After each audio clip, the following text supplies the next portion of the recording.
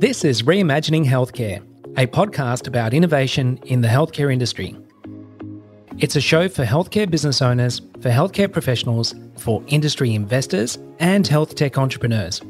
On the show, I talk to health tech and healthcare innovators to uncover how they're reimagining and building a world of seamless digital healthcare experiences and how that fits into people's lives. I'm your host, Yanni Sopanos. Today, I'm speaking with Ricardo Escalon, Director and Principal Designer of Thought Collaborative, an Australian human-centred design agency. Ricardo speaks with me about human-centred design and its significance in powering ideation, creation, and product or service delivery that helps customers achieve their goals. Consciously designing for your customer beyond product or service features can set you apart from your competitors and engender an incredibly strong customer loyalty, word-of-mouth referrals, and long-term sustainable business success, as more and more of your customers succeed when using your product or service. This discussion will add value in healthcare service delivery as well, especially where digital health tools are incorporated or plan to be incorporated into the healthcare service delivery, such as digital health innovations. In all digital health service models, keeping humans at the centre of your design approach is key to knowing what to focus on. As a founder or business leader, learning how to build your cultural approach to be able to know what your customer needs and help your customer succeed, in my view, is key to success in digital health innovation. Our discussion today will help you relate to customer experience design, product development, and how to drive change and ultimately deliver success to your customers. Let's jump in. Well, hey, Ricardo, how are you doing today?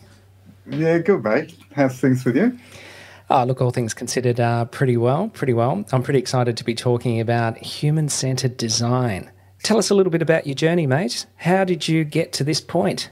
It's an interesting question, actually, because one of my very first jobs in human-centred design was about 15 years ago, working for Siemens Medical Solutions.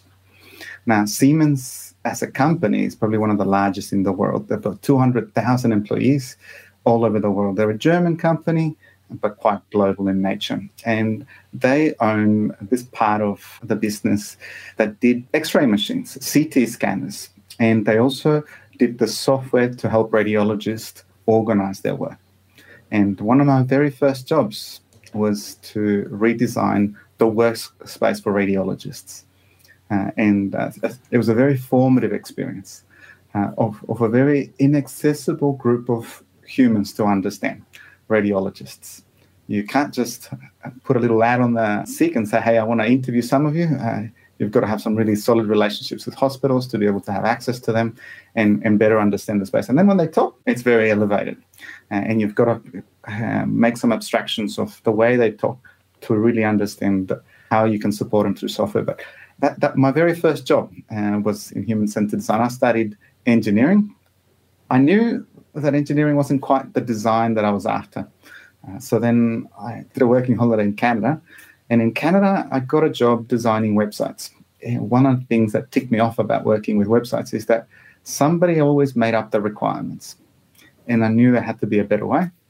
And I thought maybe if I go back to university and studied a master's in IT, I'd understand a little bit better about requirements. And what I found out is that university, there's a handful of subjects you can do on it at the time, but it wasn't enough.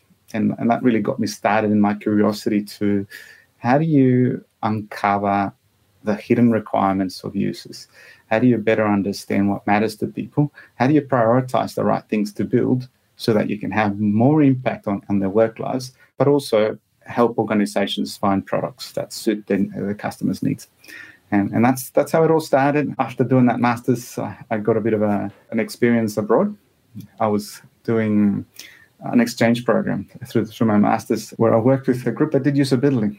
We did some usability testing for some Belgium, I think it was in healthcare, but my memory doesn't serve me well for that particular engagement. The boss in that role moved to Pennsylvania in America, and he invited me to work over there. And that was one of my very first jobs in design. It's a fascinating industry, isn't it? Because there's this synthesis or this kind of parallel kind of lanes or streams of knowledge that have really come together in the services sector and in the technology sector. In particular, I kind of think about some everyday products that most of us would understand. If you take a motor vehicle, for example, you can see how much effort has been put into designing that particular product to suit a human being. Whether it's the shape of the chair and the steering wheel and how, the levers that you need to work with and interact with, we can sort of get a sense of how human-centered design is actually really valuable and really important when we think about a physical object or a physical good. I think a lot of people find it hard to actually then transpose or take that same theme and concept into the provision of services. And I suppose we could say into the provision of healthcare. That's two things that started going on in my mind as you were talking about. One is early in my education, I did a subject called human factors, and that's kind of the father of human-centered design, is understanding the factors in humans that we should consider when we design something. Absolutely. Cars were part of the literature that we had to read, and there's been a lot of thought put into our mental model of how we think you operate a vehicle. So obviously, if you get that operation wrong, you crash. If you're clicking on the wrong thing at the wrong time, you crash. So there's been a lot of thought put together on how humans interpret the physical handles so that we don't make the mistakes. The classic one that we all experience is when we go to Europe or America and we turn on the wipers instead of the signal to turn right or left. Yes. But that's been thought through. That experience has been thought through, and it's just because we switch sides.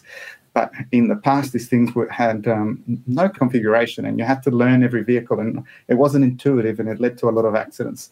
Planes is another one that there's lots of little gadgets to interpret and understand how to use, and one mistake can cost the deaths of many passengers. When it comes to health, it's also life and death.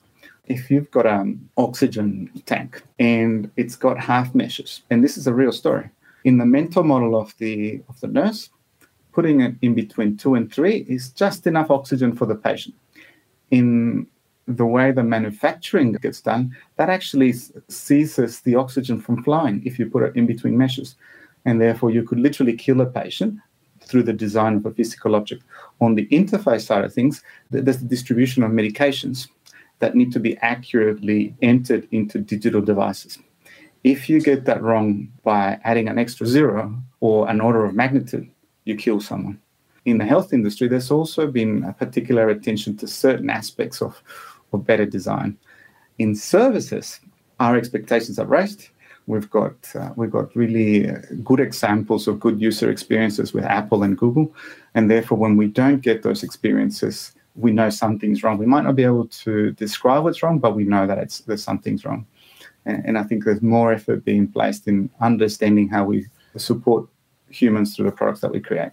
I wanted to bring up that sort of physical example as a segue into the services model, because I think when we take for granted a lot of things that are in and around our homes and our personal lives in terms of the physical, but there's been a tremendous amount of effort put into actually thinking through what's going to be the best way for that device or that equipment to be utilised by humans. And there's quite a lot of R&D that goes into that. There's a lot of observation. There's a lot of prototyping. There's a lot of tearing up ideas and starting again.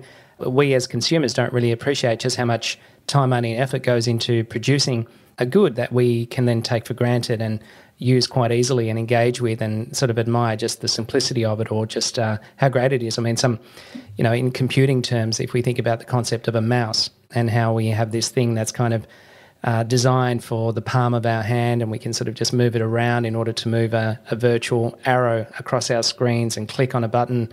These things have taken quite a lot of permutations to get through. So as a backdrop, now, if we sort of think about the service model, one of the words you used there was experience. Experience is everything. It's a broad word, and it's purposely selected in our industry because it's more than that particular screen that you're looking at. It's the waiting time. If you think of medicine, it's often temporally distributed. You go see a doctor about something today, and tomorrow you might get sick, and you're trying to ameliorate that situation. If it's something chronic, it could last longer than a week, a couple of days, and you're trying to ameliorate that situation.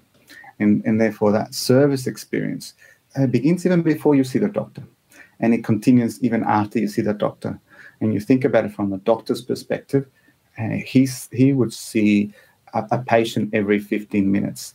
There's 4 patients an hour, and there's probably 6 working hours in the day. So 6 times 4 is 24.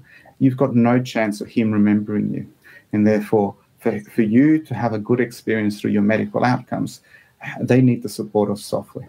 If you think about software can be really difficult to navigate. Quite often I've spoken to doctors and they would rather have a stack of papers with everyone's files because they can see the limit and extent of that data. They can just open up that folder and that's it. But the way software is designed quite often hides the patient file. And therefore, it makes it difficult to care for someone over a temporally distributed time frame. So I think that experience is super important for us to support doctors with the progress, with the changes, with the tests that they've done in a single place. It's super important. Now, you take it to a different context.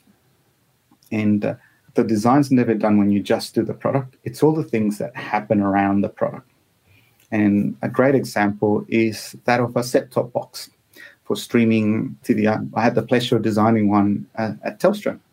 The challenge was that this box gets given to Telstra customers at the time when they planned up. So they got more internet, they got this box given for free. Now, if you think of Australia's population, it's distributed, it's a curve which is skewed towards the elderly. So there's small customers from Telstra that are 55 and above, then 18 to 25. That's just, they're a premium brand, they're a bit more expensive, and therefore attracts people that can afford it. And when they get this, they, at the time, they had no clue about IPTV, streaming services. They were a bit of ahead of their time, and therefore they received this box as a gift. Previous time they had it, the activation rate was 40%. So 60% received the gift with an expensive bit of hardware and never opened it, never used it. And that experience started with the box. How does the box communicate the value to someone that doesn't understand what it's for? How do then we overcome the burden of registering that Telstra account with that device? How do essentially the out-of-the-box experience, you unpack it, you get a little guide, it's too complicated, there's a link to a video, they watch the video, they get a bit more confidence, there's a cable that's meant to go on the Ethernet side, but you actually don't need it, and therefore that color was purposely designed to help them discover because the modem has a yellow socket, so that's been thought through. But what we learned was, hey, let's not include the cable because people are trying to put it into the HDMI, it fails, they call. All of a sudden they call, the operational costs increase. Now you need more people manning the phones because of that simple mistake of adding a cable, and that you're trying to be helpful. The other part is people forget their passwords, and therefore they're looking for their passwords. A simple thing that we did is when they're trying to connect on that very TV screen, there's a little picture of a modem that's upside down with a finger near the barcode at the back. That's where the password's found on most modems. And just by doing that, we reduce calls. So as you can see, almost every step of the way, that experience is misleading us. And our assumptions of what we have to do are different to what we can actually do on that product or service. And if we don't put thought of it as a business, we're increasing our operational costs. Often, those costs are hidden because nobody's reporting on those particular things. But you can greatly reduce operational costs by focusing on the experience. But not only that, on that very example, we took that activation rates from 40% to 80%. And the next year went even higher. Experience matters. Experience is good for business and it's good for the customer. That's a great summary of what you were describing. There's so much to unpack in what you were talking about there because the experience is at the heart of being alive and being a human. Within the experience are a lot of emotions. Part of the emotion is whether we actually prefer a brand or not, whether we would repeat patronage somewhere or purchase something again. And so the way that whole experience is thought about and designed, it was a simple question, but it's complex, isn't it? Because the way that we feel as people often determines the repetition of things that we choose to do from that point onwards. and wanted to go deeper into that when we think about healthcare and how healthcare experiences can be designed. Because I think it's fair to say that a lot of the healthcare system to date, not all, but a lot, has been probably designed more around the practitioner as compared to the actual consumer of the healthcare service for a variety of reasons. And going forward, the idea of client-centred care and designing for the client experience, it's an evolving idea. Do you have some thoughts or suggestions on for health providers out there on how they should think about the idea of experience? There's those of you out there that are in charge of purchasing decisions. And the realization is that the person that making those purchasing decisions is dictating the experience for both the health professional and the health outcomes for the consumer, for the patient. In the way those decisions often are made, they don't take into consideration what we're talking about. In order for the health provider to provide better health outcomes, he needs the right tools. And therefore, really understanding how they work and putting a list of criteria for selecting and evaluating some of these softwares is key. Otherwise, you in procurement are dictating a poor experience and poor outcomes. I think that decision, you shouldn't tread it lightly. For those of you on the other side, you said it best, Yanni, we often design for ourselves. We're talking absolutes. The user will do this. We're often functional. The task can get done. People trying to do this are struggling, and we never discover it. Because again, the person that made the purchasing decision is not the person that's using it. And by the time we find out that there's a problem, they switch products. So it makes total sense. And I'm not talking about being fancy here. Let me be really clear. I think in health, there's plenty of opportunity of just being more than functional, being usable. Let's not worry about creating a delightful experience with flashy transitions and a good mobile experience. I'm just saying we need better health outcomes for patients. We need to better support health practitioners. Let's understand what they're trying to do. Let's understand the problem of health, and let's design software that is more than functional, that's achieving those health outcomes. And I think teams need to realize that that's important, and they need to have the right tools and frameworks for them to be able to have the right conversations internally and collaborate and have the learning lessons that it takes to deliver great experiences. And I guess just to contextualize that a little bit, Ricardo, because we're sort of in the industry and we're sort of looking out and we apply these kinds of concepts around human-centered design and customer experience design and user experience design and user interface, and all of this sort of is interacting with humans. So understanding the human is kind of part of the starting point, isn't it? It's that level of empathy by being able to define who it is that you're designing for. So if you're thinking about sort of a mental health care practice or a physio or a dietitian or somebody who's wanting to think about the way that they're designing their healthcare service experience for their clients, what would you say would be some simple high-level things to consider? I think, first of all, focus on there's so much to unpack on that. So let me stress that, hey, those of you in procurement that are making purchasing decisions, you've got a role to play here. You've got to have better practices. So something simple that you can do is talk to people and find out what are the tasks that those health practitioners do, those administrators do, and get them involved in the selection. Get someone that can help you do a bit of an expert review and compare things against each other, so you're more likely to make better purchasing decisions. In essence, by you making better purchasing decisions, you'll put pressure on the software providers to lift their game. Let them know what you're doing. Have a better approach to selecting. Use expert usability principles to select them.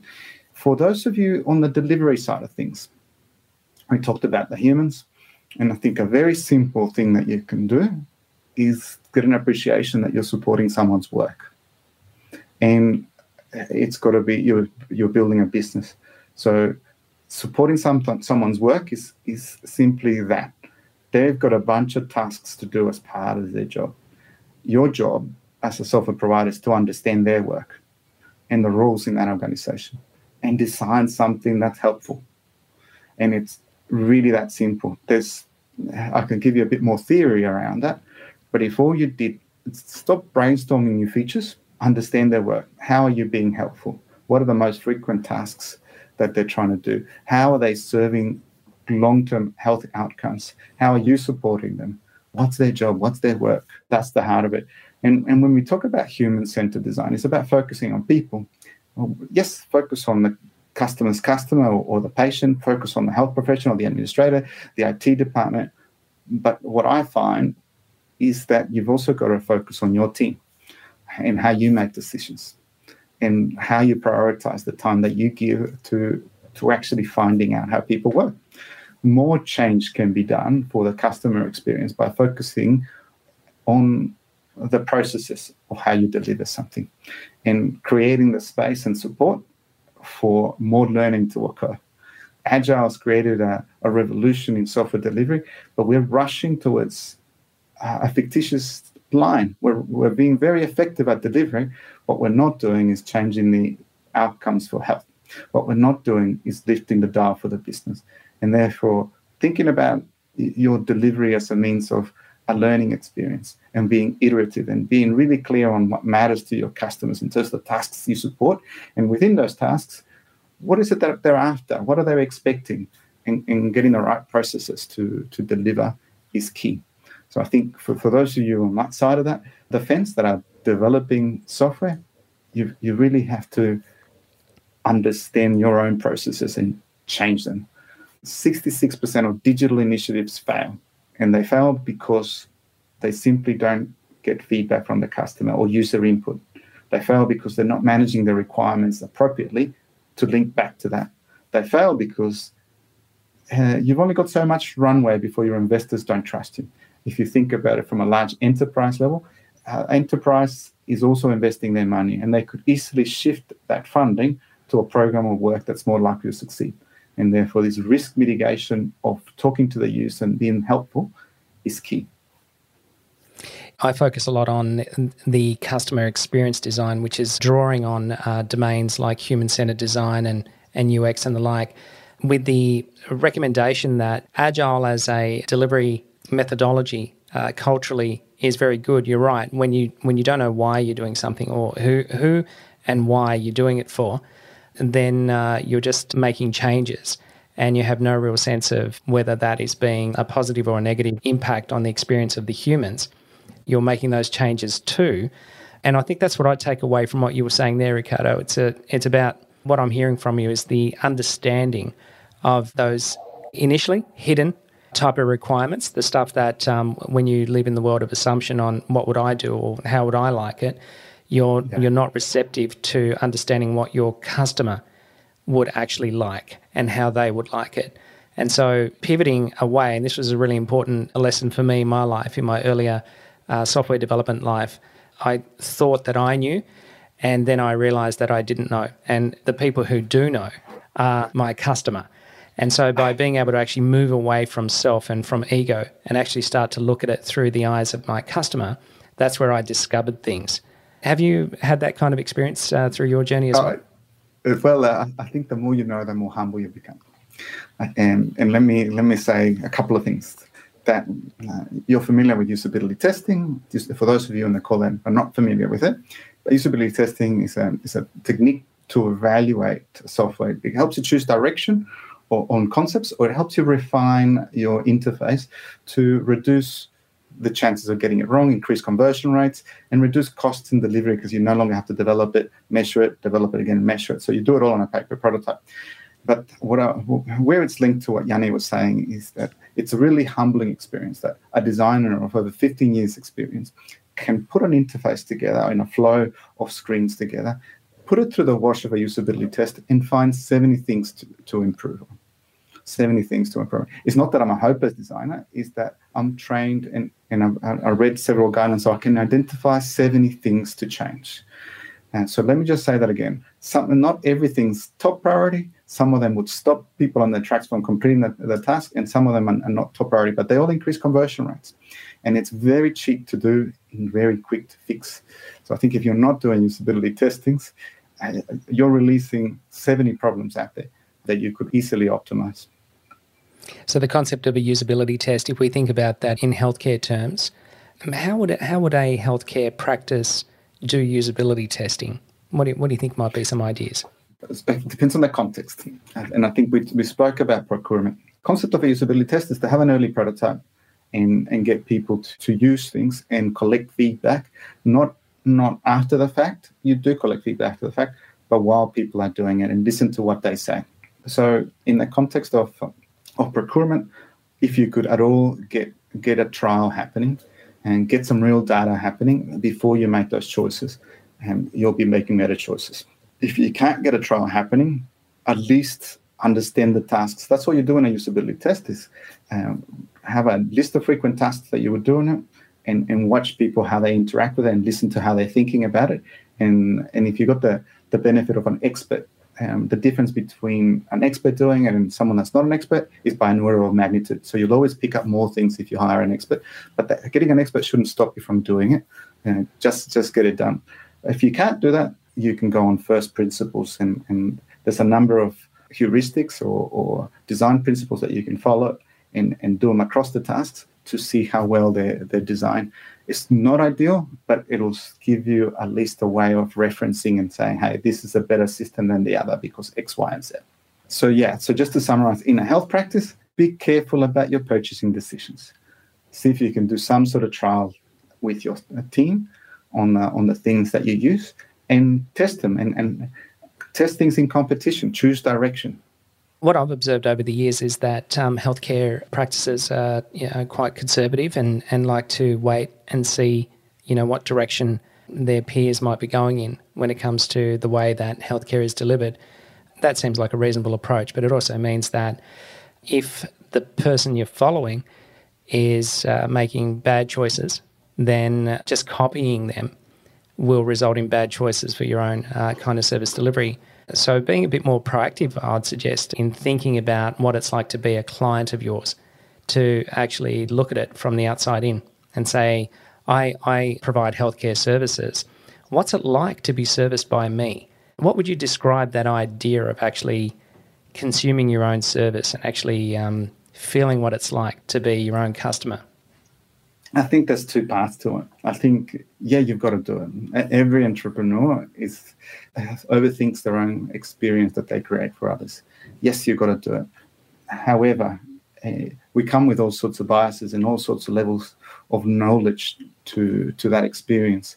And hence, it's always good to get an outside perspective. And that outside perspective should be someone that's suffering the same problems. When we talk to radiologists, what do we learn? I'll just pause there for a second and I want you to imagine their space. What do we learn? Well, those images are not, in some areas, don't have the greatest contrast. So they read those scans in really dark environments. And therefore, the interface has to be designed differently. It has to be catering for those dark environments. And what am I saying is that if I was a software provider, imagining them sitting in the same room as me, I would be wrong. If we go and talk to people and see what they do, you'll learn something new that helps you pivot and shift and change. So, we all got to do it. We all got to imagine ourselves on our customer's shoes. There's also a risk in imagining that it's better to go and see, and you'll find out. Another thing that we learned, just building on that, is that the general age of a radiologist that we interviewed at the time, it takes a while. It's a good 10 years before you become a radiologist. It's not you don't do a medicine degree and you're done. You've got to specialize in it. And in those dark environments, if you're wearing glasses, you're not the people we saw. None of them could type, and they're reading images and making recommendations. They have no relationship with the patient. That's another thing we learned. They're just sifting through the next thing, and they're designing that prioritization and how that gets allocated across the radiologists was key. But hey, the next bit is reducing the effort through dictation as opposed to typing. So again, I'm an excellent typer. I actually type at 80 words per minute. I could speak slower than I type. I don't need dictation, but if I don't design for myself, if I design with someone else in mind, I would discover things that don't work for me. That's a great insight, because I think a lot of developers think that everybody has their sophistication in using technology and tools. And so it's easy to fall into the trap of designing based on what makes sense to you rather than actually designing on what makes sense to your customer and keeping that customer top of mind. You used a term a little bit earlier describing that background, and I want to focus on, I guess, Thought Collaborative and the idea behind your human-centered design agency. So let's talk about Thought Collaborative. You've put together methodologies and you've got some principles that you refer to. Talk us through Thought Collaborative and people who are interested, for example, in figuring out how to design better experiences for their clients, whether they're healthcare recipients, whether they're subscribers to digital health software. And tell us about Thought Collaborative, and let's put it into that context. Yeah. So I'm going to get a bit lofty here. So for those of you listening, and I'll ask for your patience, but some of you might find it really interesting. The name of the business came from an essay written by Richard Buchanan, where he was explaining the different orders of design. And if you think of the first order, visual design, hey, we're just making things look pretty. Well, what tools do you need to make things pretty? You might need a brush, or if you're on a computer, you might need some sort of Photoshop or Illustrator, some software that helps you make things pretty. The next one is product design. And we're all familiar with products. They're all around us. Some engineer and an industrial designer have done something that's functional and mass-produced. And the tools for that could be CAD, AutoCAD, and a deep understanding of engineering. The next level of it is interaction design or user experiences or service design. It's the idea that we need to understand users and design better interfaces, and it's what we've been talking about. I've been in this industry for 15 years, and quite often it's not knowing the right thing to fix. That's the problem. It's everything systemic. It's the culture of the organization. It's how the organization needs to change. It's how they organize their work. It's the priorities they choose. To solve that level of design, that's the fourth order. It's what matters to the organization, the way they make decisions. And the tools for that is aligning around ideas or thoughts. And how do you do it? By talking to each other or collaboration. And therefore, the name Thought Collaborative. So I think part of what we do is design, is that third order. Even that first order and the second order is, hey, let's make things look pretty. Part of what we do is we've got processes that help us get better outcomes for our business by better understanding a customer, where we frame what's really important for the business. What are the top business objectives? Where we deeply empathize with customers to put a model of how they work or a model of how they behave, so that we can prioritize what matters most to them and then start experimenting and prototyping and that usability testing that we spoke about and choosing direction and refining, and finally through to delivery. But delivery, I use the words finally, but it's not done there. It's about really launching something and understanding how we've shifted the dial on our conversion flows or the metrics that we've chosen, and what other assumptions we need to retest and go back to the beginning. And finally, the other part that we like to focus on is we're not shy about getting into changing the way organizations prioritize their work, and therefore we've got some frameworks that help people work on what matters. Because there's about 5 things that slow people down in delivery, and one of them is directly related to human-centered design, and it's the constant change in priorities. And because we don't know what the right thing to build is in, it's easy that in between flight, in between sprints, in between the quarter, we're constantly changing priorities. That's just wasted work. Every time we change priorities, it's wasted work. So if we can play a role in an organization in defining norms and stopping them from doing that, even reducing it, it can be a great cost saving. We're no longer building, in the manufacturing analogy, every time you change work, you're putting something in a warehouse, and that warehouse is becoming full. And if you get to visualize that full warehouse, you'll be surprised how much time you've wasted. And human-centered design has the ability to align people around their priorities, but also we're passionate about visualizing work and helping organizations prioritize the right things. That's great. Now, you talked about that in terms of orders, and what I've gleaned out of it is you talk about there's a business model opportunity, I guess, so designing that model, but having in mind that to get to that, you really need to sort of be able to work through an experimental framework to refine the productization or the service delivery model.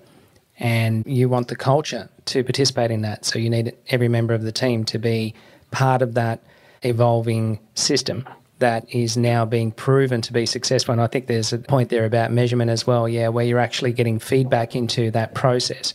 What I want people to take away from this is when we try and design for a given customer, at the end of the day, somebody needs to deliver on that service. And the service in healthcare is not just confined to what happens in the face-to-face encounter, but what happens before and after, which is not directly within the control of the practitioner or the clinician that's actually delivering those services. How would you suggest people might look at the way that they're designing, modernising healthcare through digitisation and, thinking about digital health concepts, as well as, I guess, reflecting on the way that they do things, and not just at an individual level, but at a team level? What are some things that you might say to people listening out there that, and in terms of how they could benefit from engaging with Thought Collaborative or with concepts embedded in human-centered design? In terms of what a team can do regarding getting better outcomes for that experience before and after the product, I think the most important thing to do is focus on top business problems. And it sounds a bit counterintuitive because I'm a human-centered individual. Where's the human? And the human is the business. Don't forget the business. And you can gain a lot of time to focus on understanding the customer if you can stop the shifting of priorities. And therefore, if you just call out, well, what are we trying to do here? What are the top business measures that we should be focusing on? That will stop a lot of chatter. All of a sudden, projects will fall down the wayside and you'll have sharper focus on what you can do. If the next thing that you do is, well, what do we need to understand in the customer experience to have an impact on those measures? Again, you'll realign to a much sharper focus. And you may not have the best process and methods, but that doesn't matter. The heart of it is you want to talk to people about their work so you can do something that's helpful. And that's the next bit, is increasing the times you talk to people. So they're the three things that I would focus on. Focus on problems, business problems that matter, and drop everything else. Really ask the question on what do you need to do and understand from the point of view of the customer's experience, or the patient's experience, or the health practitioner's experience to deliver on those business results. And finally, how can you change your processes to find time to talk to more customers and understand how you can be helpful? They're the three things I'll be focusing on. It's basically baking in the methodology towards designing, whether it's goods or services or delivering experiences to consumers in the context of healthcare, but actually having that methodology as part of the foundation of your culture and really take away that anything's possible as long as we believe we can do it. And more often than not in business, I often joke that it's mispronounced and it should be called busyness, which means that people just do stuff because that's just what they think they need to do in their busyness. But if they step back from it and go, what are we doing and why are we doing this? They will easily find things to stop doing and discover resource, time, energy to be able to focus on thinking through that, solving that big problem that you describe, or iterating that little bit that adds more value to the customer. What are your thoughts on that? My thoughts when in my own experience, business is business. We spread our chaos to whatever room we get given. The chaos. And the chaos, yes. So as workers, we do the same. You give us 2 weeks to do a task and you'll be really messy about it. And you'll have too much on your plate. So I think having really clear norms of how to prioritize this, to have sharper focus is key. But the other part is there's a question of capacity. And your team might need to bake in extra capacity to have more time to think about the customer experience. But let's say you've done that. There's the question of value. Some teams value being productive. Productive to what end? What we should value the outcome of the business and being comfortable with a bit of ambiguity is, and then we need to build a culture so that there is ambiguity in delivery. Those developers have the the skills to prioritize their own work and get some of that technical debt sorted to create the space for the delivery team to continue learning. There's that question of capacity. There's the question of really valuing the talking to customers part. And it sounds so lofty. And some of you might be hearing, well, that's not scientific. And let me tell you, yes, you can get more scientific. Yes, you can measure things more. I'm not saying don't do that. I'm saying the most effective way of discovering an area that might be of interest to your customers is by talking to them about their work. You still need to do the measurement afterwards. I'm not saying don't do that. But if all you do is measure, you're testing hypotheses that you've made up or assumptions that you're assuming that you're going in one direction. And I shared with you the example of a classifieds website that we were testing. We looked at the analytics, and the most used item on that results page was the sort button. And if you take some time to think about it, well, why are people so keen on the sort button? That we need to give it more prominence. That would be the thought that was going on in people's minds. When we spoke to a few users, we found out that the filters were below the fold, and they never discovered it. And the fold's a complicated thing because there's different screen sizes and what have you, but there's a percentage of people that just simply didn't discover those. And by us talking to them, we had that insight. We changed how the refinement and sorting options were discovered, and all of a sudden we improved conversion rates. And therefore, validating is really important. But a problem that we wouldn't have picked up with this classifieds website is that when people are on that purchasing research phase, they read a lot of articles about it. They're not refining things, they're reading articles about it, and having a bit of a content strategy around it was key. And we would have known the topics to talk about and to have that content strategy had we not spoken to users about it. So essentially, we could have asked the wrong questions on the survey. We could have pre-positioned what to ask and not gotten the right responses. Absolutely. We get inspired by conversation to ask the right questions and measure the right things. The data would have said that everybody loves this sort button, but that wasn't the case. What it didn't reveal is the goals. What are the goals? What are people trying to actually achieve for themselves? And to the extent of the design that was in their hands at that point in time, they were kind of hacking around the sort button in order to get to what they really wanted to achieve. But it wasn't apparent just by looking at that data statistic. That's how I relate to that story, Ricardo. Is that sort of a fair understanding of it? Absolutely. That's a fair understanding, mate. That's exactly what went on. Yeah, it's fascinating, isn't it? The more you sort of ask people, what are they trying to achieve? Why are they trying to achieve it? What's the goal? You just can't help but get better at design. It's hard when you're not there yet in your mind as a software designer or a healthcare service designer, when you're not there yet in your mind where that hasn't opened up and revealed itself, that kind of revelation. You just keep being busy. You know that you're not quite there yet. You know that you've got a ways to go, but you just don't know where to start. And I think that's something that Thought Collaborative, I think, could really benefit people with, that understanding how to actually lay down the right culture towards design and embedding design in your culture, so that discovery process, that ability to identify the goal or define the problem that the customer is going through, being able to develop more and more of that empathy, because it's not just the sort button that they love. It's actually what they're trying to achieve, and of which the sort button in a way is in the way of helping them achieve it, and they're trying to actually work their way around it, and then experimenting with some of those ideas and discoveries in terms of refinement and iteration, I think is fantastic. No, to that point is, I think there's a lot of material out there on how to do this, but changing culture is different.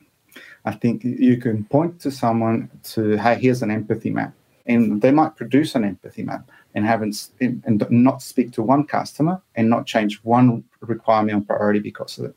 So the point is not to create a journey map. The point is not to create an empathy map. And for those of you that don't know what these words mean, they're just frameworks. The heart of it is building this mindset of innovation. What's innovation? Is building something that's helpful. It's not about being the most creative, it's about being helpful. And that helpful part, getting that mindset of, crap, I really have to understand my customers, it's a very hard thing to do for an organization. Yeah, but certainly being able to just embrace that, wanting it is the start of the journey, and then sort of with support of an agency like Thought Collaborative, you can start to move in a direction that over time You're iterating your culture to be more sensitive to what your customers need, what their goals are, what they're trying to achieve for themselves, and figuring out what is it about your business that is actually helping them achieve exactly that, or alternatively, what's actually about your business that's getting in the way of your customer achieving their goals. The less you help people achieve their goals, the faster you go out of business, and the more you help your customers achieve their goals, the more you grow and expand and thrive. I think they're the kind of key takeaways we'll end on, Ricardo, and I appreciate you taking the time today to come along and sort of reveal, I guess, the diverse and deep domain of human-centered design. And I think it's really great how you've simplified that with the approach to the principles, the orders of design, and that cultural transformation for clients that you work with. Thank you, Ricardo. Appreciate your time today. Thanks for having us, Yanni. Always a pleasure, mate. Thanks, mate. Thanks for listening. This podcast is produced in collaboration with HealthTechX, where we are working toward a world of integrated digital health empowerment for all people. If you'd like more info on how to get involved, head over to the website healthtechx.com.au. Or if you have any feedback about the show, you can reach out to me directly on LinkedIn, Instagram, or email by following the links in this episode's show notes. And finally, don't forget to subscribe to Reimagining Healthcare in your podcast app. And if you like what you heard, leave us a 5-star review. It really helps other people find the show. I'm your host, Yanni Sopanos, and I'll speak to you in our next episode.